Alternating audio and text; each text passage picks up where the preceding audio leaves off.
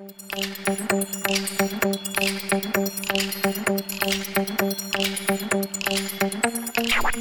the home offices of Ash and Flow, this is Unbillable Hours, a podcast about professional services marketing. Stick around to listen to our insights, tips, and best practices to improve your firm's marketing and even your career.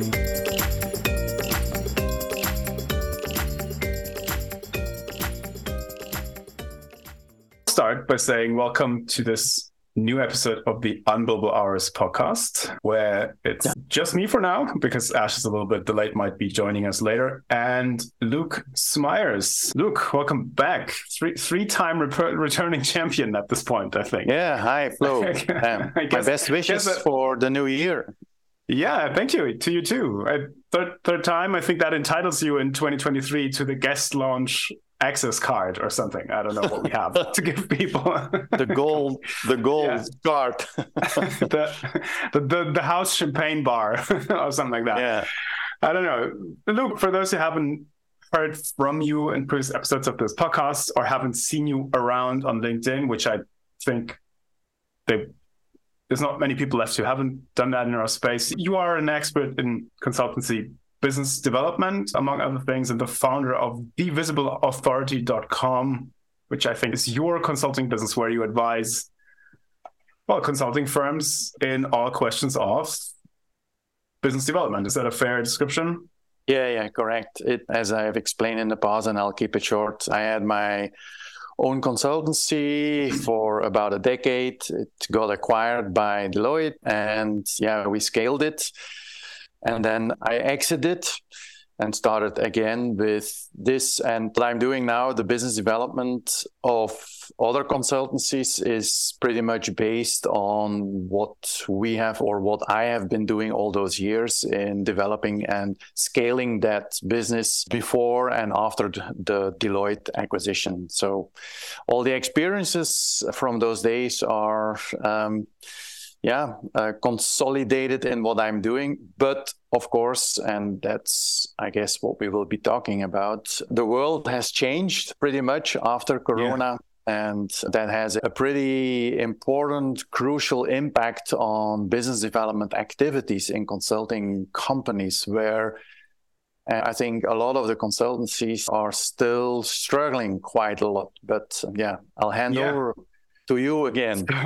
So you've lined that up perfectly. We invited you back because you have done it again and published your 10 consulting trends. I think also for the third time. Could that be right? I think you did it. Yeah, it's the third time, and I keep doing edition? It. Yeah, absolutely. Third edition.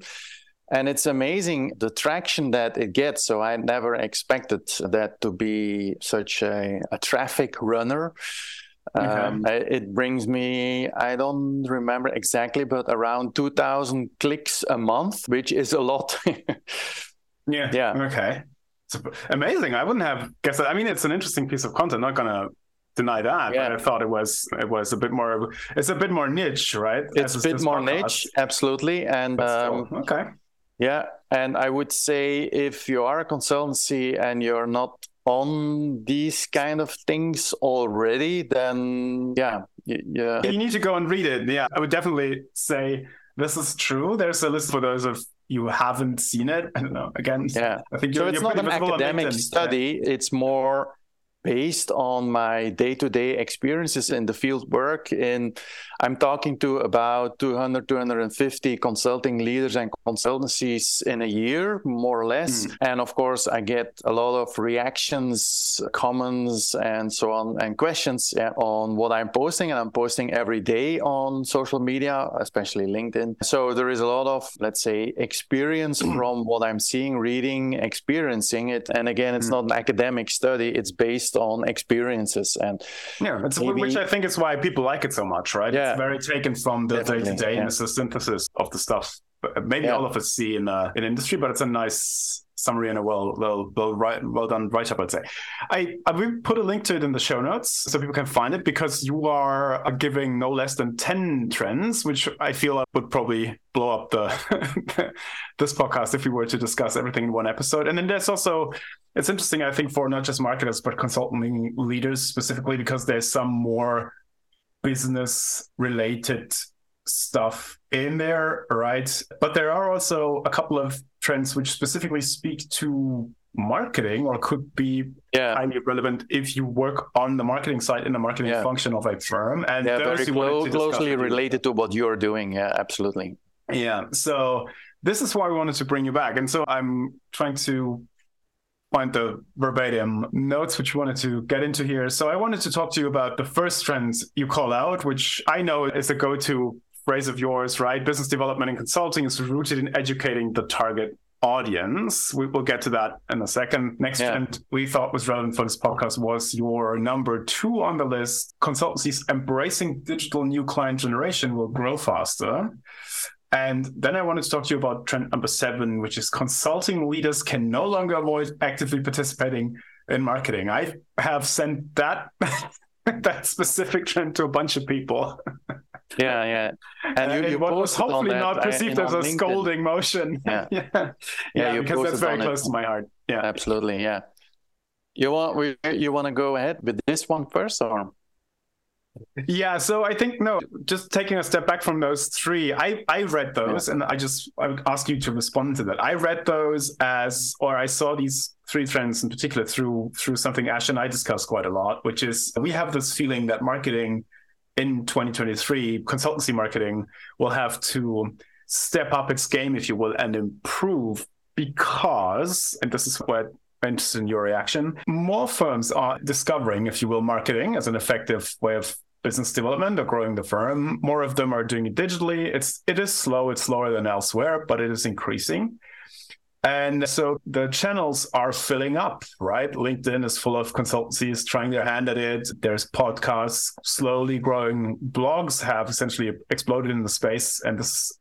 But there's also this issue of quality, right, in that. So Ash and I, what we see, and this might be wrong, is there's much more noise, right? And so the question of how well are you executing and how helpful and insightful is the stuff you're putting out seems to become much more critical. And I felt as if the trends you raised there, they seem to support that, right? I took that as a support of our bias. I don't know how you see it. Yeah, definitely. It's probably anecdotal, but it's like what I'm hearing on a regular basis. Last week, I was on a New Year's call with a consultancy, and we had many discussions in the past about this and the marketing and getting better at marketing, getting better at business development, so on and so forth. And so proudly told me on the phone, we have hired somebody to do our social media. And it's... On one hand, I have to say congratulations because you're now finally investing more. They're investing, in marketing. So that's the good news. The bad news is that it's not the first step that I would recommend. Yeah. But I understand it's in those, let's say, below par marketing functions and thinking, it's probably the most visible thing being on social media. And then they hire most of the time a cheaper person, a junior, because they also believe a youngster, a Gen Z person understands social media. So let's go ahead with that. And then they kind of have the feeling, we are on track now, but it's still below par. And it's really, as you were saying, marketing these days in a and of course it depends a little bit on the size of the consultancy. So the bigger ones are kind of okay, but still below par, in my opinion. But it's not a strategic approach towards marketing. So there are thousands of consultancies doing a little bit of social media. And of course, ChatGPT and artificial intelligence will increase the people getting on this because it's now easy 100%. Produce a little text for LinkedIn. So the noise... Let's just make some content, right? Yeah, exactly. So it's something, but it's still far off of what I think what we both call growth marketing. Really growing from a strategic standpoint, consultancy business is not getting on social media with a few things. And as I keep repeating, it's not posting about the weekend with the team in the forest. It's about creating inspiring content that educates the target audience, that motivates them to get on their problems and challenges, and activates them to do something, and drive growth of a consultancy. And so it's a bit disappointing in a way. If you look at it, they're getting better here and there, but it's still below par, unfortunately. Yeah, and I 100% agree with the point of the noise or the subpar piece, because I see this a lot as well, that yes, they make the decision to invest, which is in marketing speak, right? So they open up the channel, and now we have a LinkedIn presence. And then I'm exaggerating a bit to make the point, they just dump in whatever. Let's just post something twice a week. Well, a few of them do twice a week. But anyway, and this goes to your point with the GPT-3 thing. What I'm seeing is people approach me and ask, oh, we've been doing this for 6 months, 3 months, whatever. It's not doing anything for us. Yeah. So how can we reduce the cost of it? That always amazes me. They're not asking, could we... Like, it's clearly working for others. You mentioned it's clearly I know it's working, for example, in your case, they have other clients where it's clearly working to drum up business. So it's not working for them. But instead of asking, how could we make it work for us? They ask, okay, we want to keep it up, but can we take the cost out? And this goes to your point with ChatGPT. I fully expect that to ramp up, and people sort of creating even cheaper content, sort of creating a downward spiral, right? That I could see that happening. Yeah, it's amazing to me. But anyways, but maybe stick a little bit with digital marketing, because we mentioned social media here primarily. But what would you say is the industry, because you call out digital demand creation or digital business development?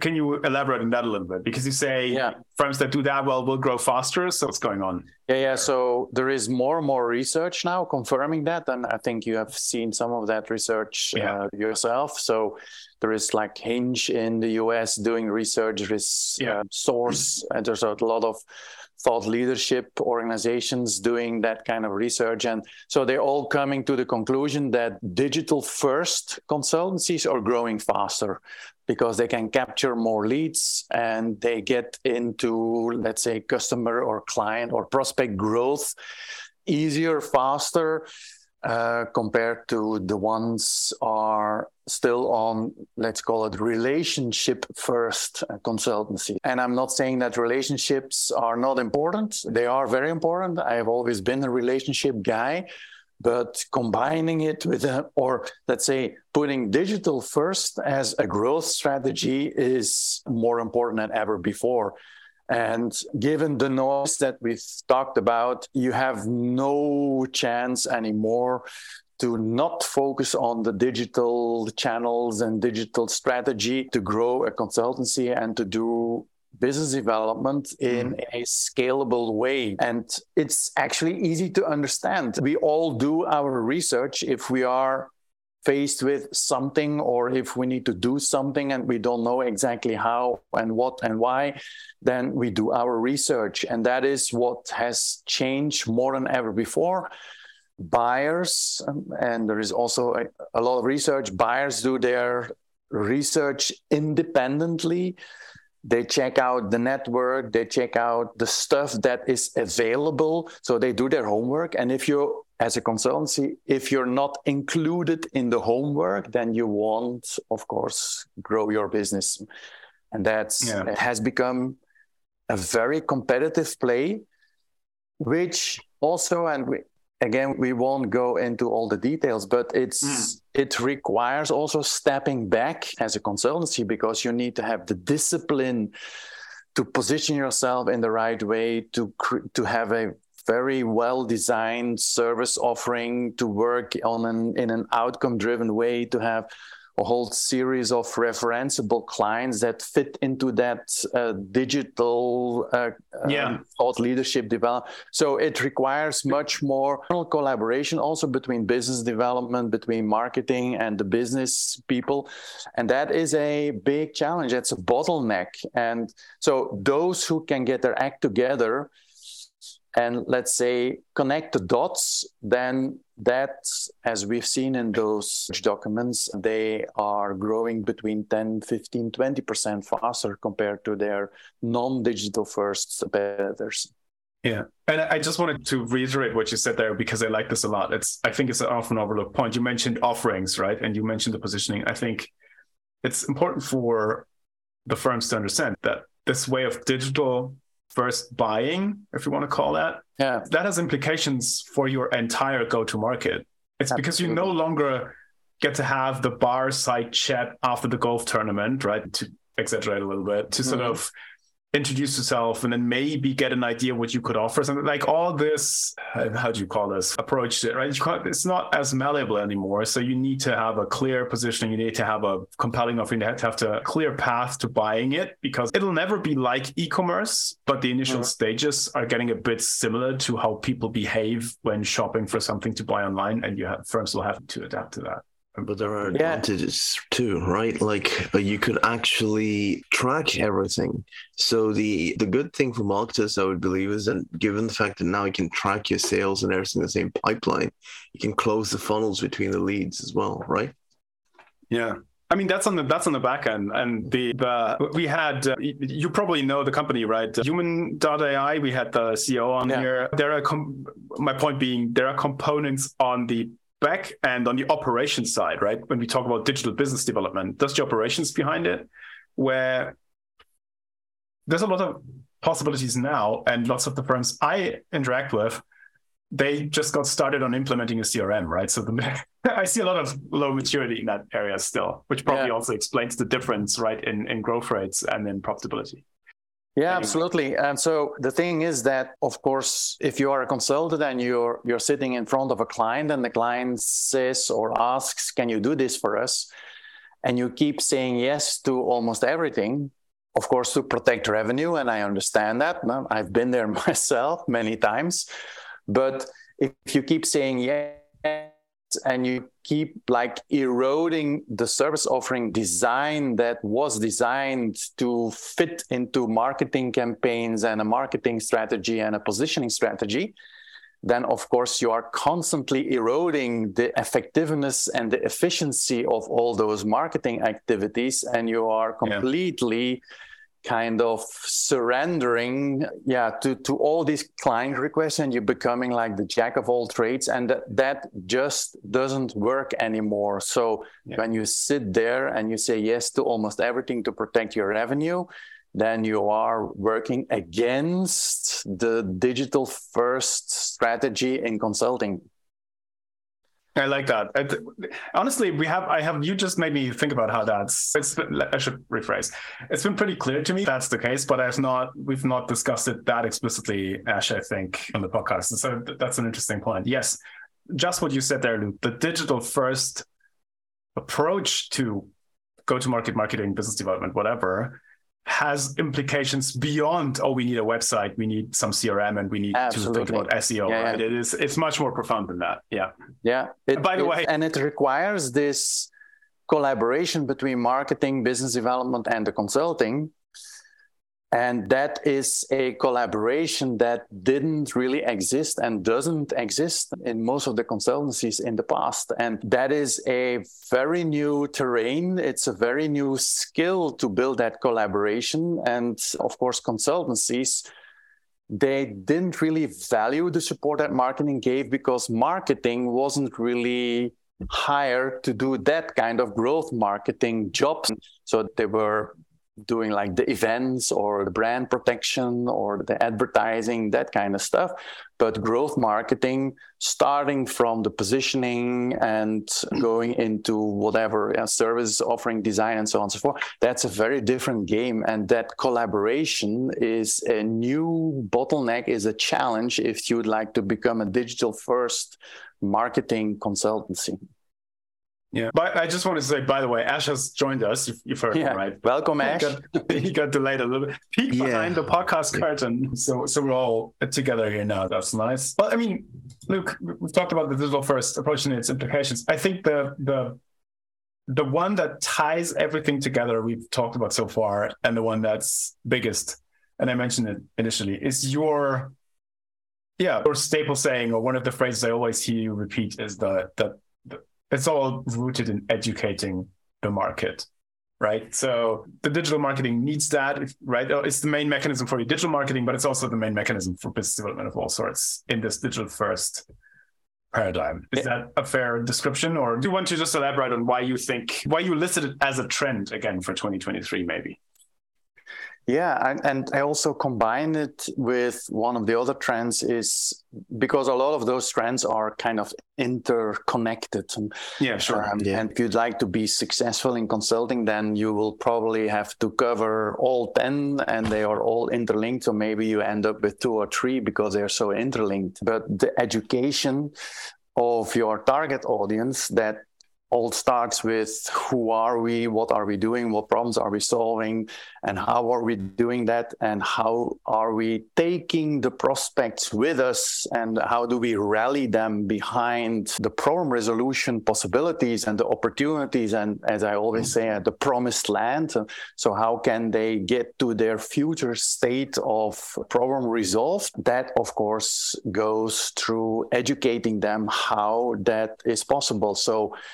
And the issue, and that is the other trend that I described, is that consultants and consulting leaders, I need to say, didn't really see that activity and that education as one of their core responsibilities. So they dropped that in the marketing box, and marketing was then doing some generic stuff. But that's, of course, from a consulting leadership standpoint, a very short-sighted thinking.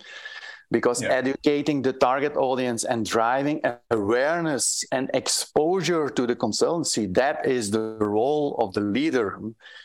And most of them don't like that at all. And the role of marketing is to scale that exposure. You talk a lot about marketing is, in fact, scaling the awareness for the expertise of the consultancy.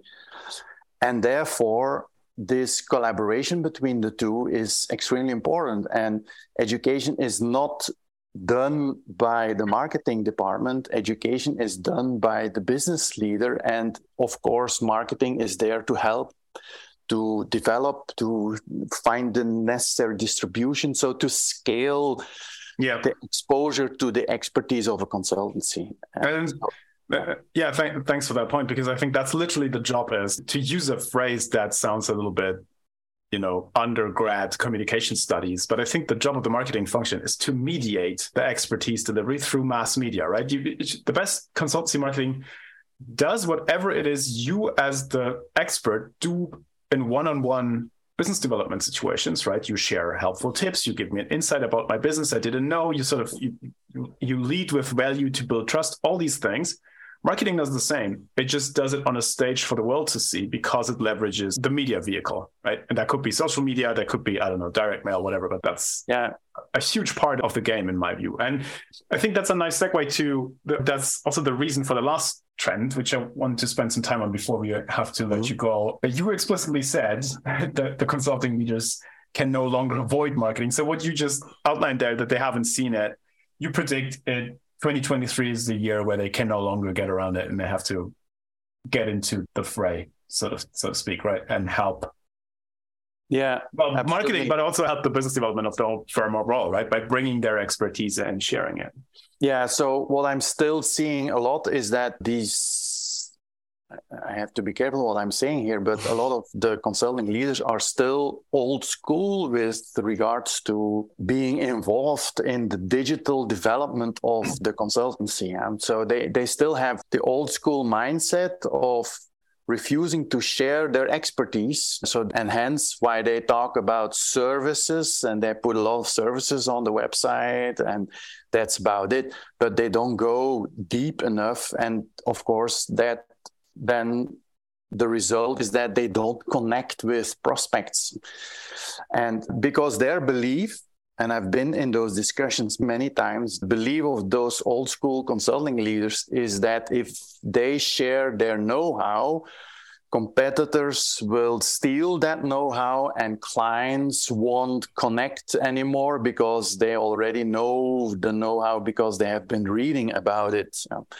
And so it's And a new school consultancies, and I've recently written a case study, it's on my blog, of such a new school consultancy, a mid-sized consultancy who really believes in the power of sharing and educating and considers it strategic to share their expertise. Yeah. And that is the big difference. And as we already discussed, that requires a new way of working. It requires discipline in the way it's done. And of course, consultants always, they shout at me, yes, look, and they keep telling me the story of client work first. But they are fooling themselves in the long run, because they have the responsibility to drive awareness and exposure to the consultancies as a leader. And it's not marketing who will do that, if at all there is a growth marketing function. Yeah. And that is... Sorry, go ahead. No, I was just saying, to use a metaphor based upon what you're saying, it's like marketing provides the megaphone for is to actually share their voice publicly. Yeah. And the issue that the old school consultants face is the same thing when new technology comes in. Like, for instance, you were talking about, ChatGPT and AI. They feel like if they talk what's existing, everyone would know the stuff and they won't come to anything. All they need to do is focus on their value proposition, from what I'm listening to you, and rather than say the same generic message that 100 different consultancies say that they're going to do digital transformation, tell them what specifically they'll help to solve and how, more importantly, how they are uniquely placed to help solve this, which is nothing to do with the exact solution, but focuses more on why this would be a comfortable relationship where they can put their trust in. Yeah. Absolutely. And the point with the specificity, I think, is exactly right, which is I love the Trend 7 look, and I really hope you're right and it comes true, because that's what's so often missing in the programs we're building, is that last level of specificity to really drive it home. And I can give you guys a real life example. I've been working on, prior to the Christmas break, but I was, for some client work, immersing myself in the space of digital transformation in insurance, right? Commercial insurers, digital transforming them, digital transforming their operations. This space is full of consulting firm content that essentially says AI increases efficiency and it drives down cost and it helps you grow. And I'm not kidding you. That's essentially the level of specificity it gets to. I can even find case studies from fairly reputable firms that don't have much more detail. They have many more words for sure, but there's not much more detail than that. And yes, I get it. Insurance is a space where, people don't share numbers freely and so forth. But if you can't give me some examples of, what specifically does it mean, where, efficiency increase, what metrics would that drive, or what can you typically expect? If you can't talk about the challenges during the implementation of one of those solutions, right? I'm not going to go into too much detail, but there's so much of the stuff I had to read, I'll phrase it that way, was so high level.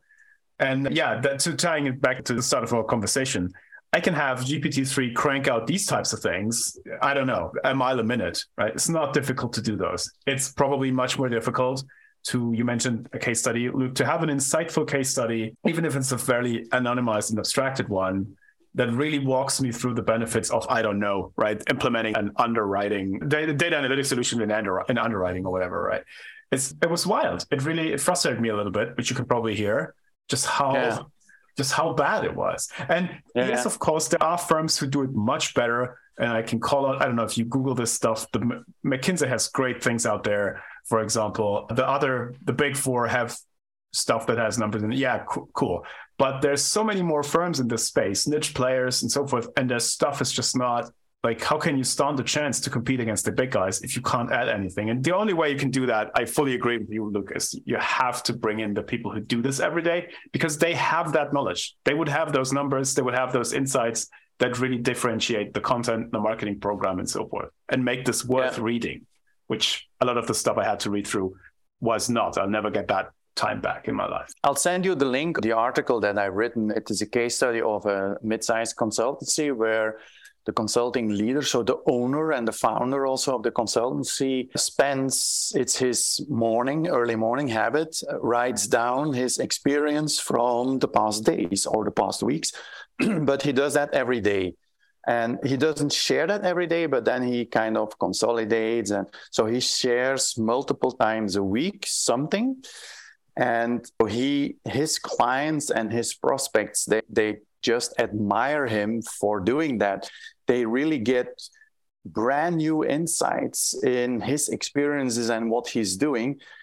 And his consultancy is extremely expensive. In fact, if you look at a little bit behind the scenes, it's probably doing sort of what several other consultancies are doing. But the big difference is that he goes into the trenches of how to make that particular activity successful, how you can adopt, what issues you will be confronted with, how you rally the organization behind it, and so on and so forth. And so, yeah, it's such a success. If you look at, I was able to look at his P&L, so his profit is incredible compared to the regular, mundane, gray consultancy doing all sort of stuff and not really going into all the details, educational details. It's a big, big difference. Yeah. Well, I'd love to read that. Maybe I have, honestly. Yeah. Could be. Yeah. But we'll put it in the show notes for all the others. Yeah, one more thing I just want to add based upon what you guys are saying is to move away from fear-based marketing, which is essentially how people still sell things sometimes. By fear-based, you mean, if you don't do this, you'll go out of business? Yeah, well, there's one element of that. And secondly, marketing because you're afraid of what the new tech or new method should be. So basically doubling down on the existing thing without applying anything new. It's a dual thing with fear-based marketing. The fear, of course, is always there. And it's also revenue-driven because a lot of these consulting leaders are under pressure, especially these days, and everybody somehow concerned. Apparently, sales cycles take longer and so on and so forth. So saying yes to opportunities not fitting into the consultancy's positioning is a quick and easy solution to build new revenue. But at the same time, it's really putting the consultancy from a digital marketing point of view into trouble. And on top, they're spreading internal resources way too thin because everybody's jumping around on all sort of stuff. The things that they said yes to are maybe one-offs, so it lacks market validation. There is no market fit of that particular service. And in the end, it decreases profit, which was in fact not really the objective of saying yes. So it has a big impact, and it's a new way of working, and it's not easy. Yeah, absolutely. Well, it's not easy. That's about it. That's probably not a good... I should maybe end with, it's easy to do. Go ahead, guys. Jump on it. You'll be there in 6 months. But it's not, of course. It requires expertise, discipline, focus, everything. Yeah. And we all know, let's be honest, I mean, we've been on this earth long enough to know most things which are worth anything are not easy, right? It not being easy is the indicator that you should be doing that, and putting in the work will be worth it. So, Luke, I know you've got to run because you have something scheduled for within 10 minutes, I think. So thank you so much for stopping by. We'll make sure to put the trends in the show notes. Now that we've walked people through some of them, I highly recommend everybody read all 10 of them. Is there anything else you want to drop here or point people to before we say goodbye? I think we pretty much covered everything. I think that's it. All right. So do check out the show notes. Do find Luke on LinkedIn, which is probably the most convenient way to get his thinking, which you also do almost daily, I think. I see you posting from where I post 7 days a week. Sometimes I have to skip a day, But now that we can also schedule in LinkedIn with a new feature since a few weeks, I can also prepare the night before. So it became a little more easy for me because I want to do native posting on LinkedIn, not scheduling through my, for instance, HubSpot, because that's possible. And I used to do that. But it seems to get punished by the algorithm. Do you think? It is. I don't know if it's still the case, but I'm posting natively, as they're saying, and now scheduling within LinkedIn. But I share, as I just explained, stuff from the trenches every day. See, that's a little tactical tip for you guys at the end. So thanks, Luke, Ash. Thanks for making it, even though it was difficult for you today. And I think I'll stop the recording here. Bye. That's a wrap for today. Cheers, guys. Bye-bye. Thanks for listening to Unbillable Hours. If you want more, tune in next week. You know where to find us.